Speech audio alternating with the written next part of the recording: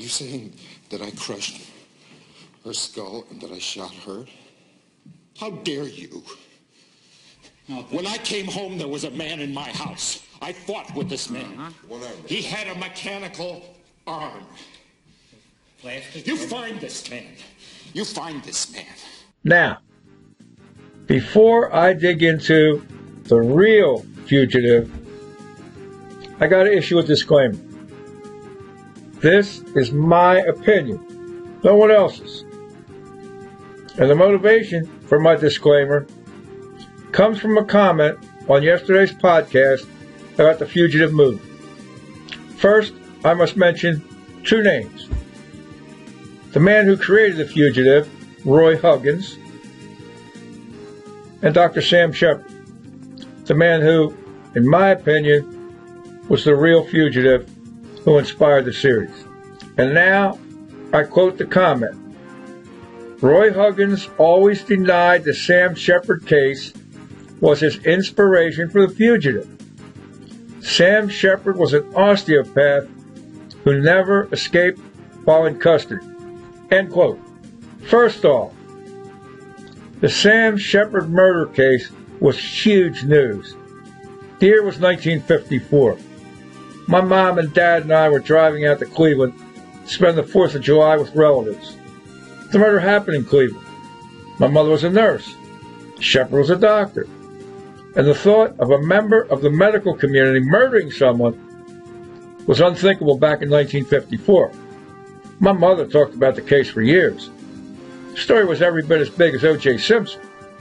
So, let's compare and contrast. Like Richard Kimball, Sam Shepard was a doctor. And, like Richard Kimball, Sam Shepard's wife was brutally murdered. While a one-armed man killed Richard Kimball's wife, a bushy-haired man killed Sam Shepard's wife. Like Richard Kimball, a jury convicted Sam Shepard and sent him to prison. And, like Richard Kimball, once Sam Shepard got out of prison, he continued his quest to find the killer. In his case, the bushy-haired man. Roy Huggins was a brilliant man, as a writer and or producer. He had his hand in shows like Maverick, 77 Sunset Strip, The Rockford Files, The Virginian, and Beretta.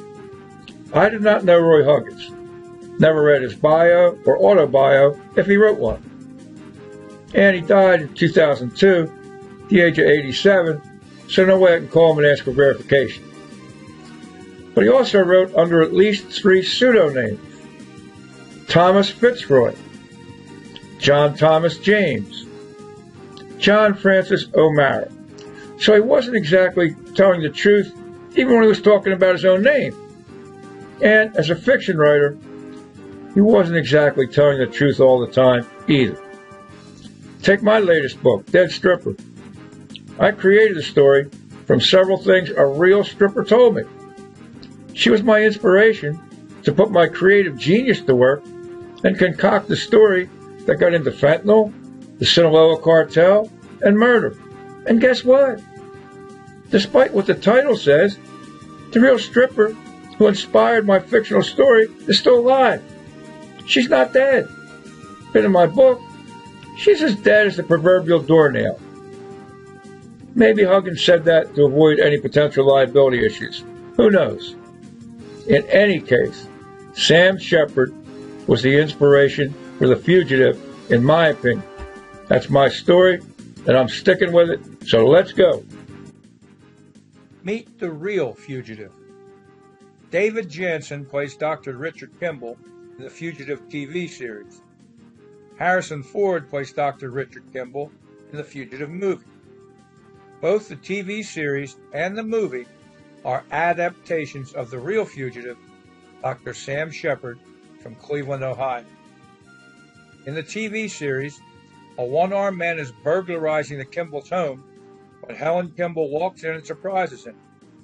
After he murders her, Richard Kimball comes home and surprises the one-armed man.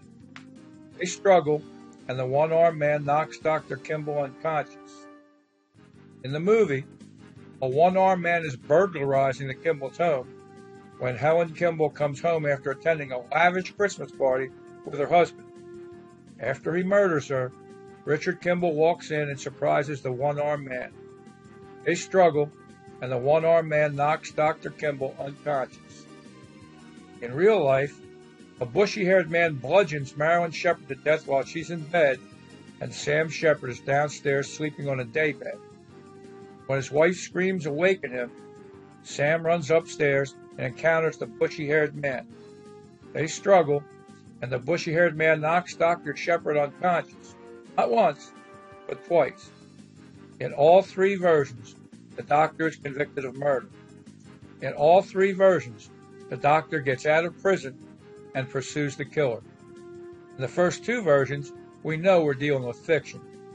But in the real-life version, to this day, we don't know if we're dealing with fact or fiction.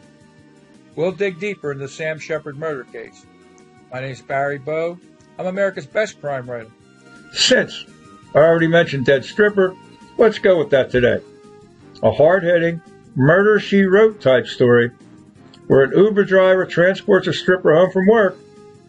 Then she's found dead the next day from fentanyl overdose. He must prove he didn't kill her and find out who did. Dead Stripper's available at Amazon and other booksellers, so thanks for stopping in today. Much more coming up on the Sam Shepard murder case.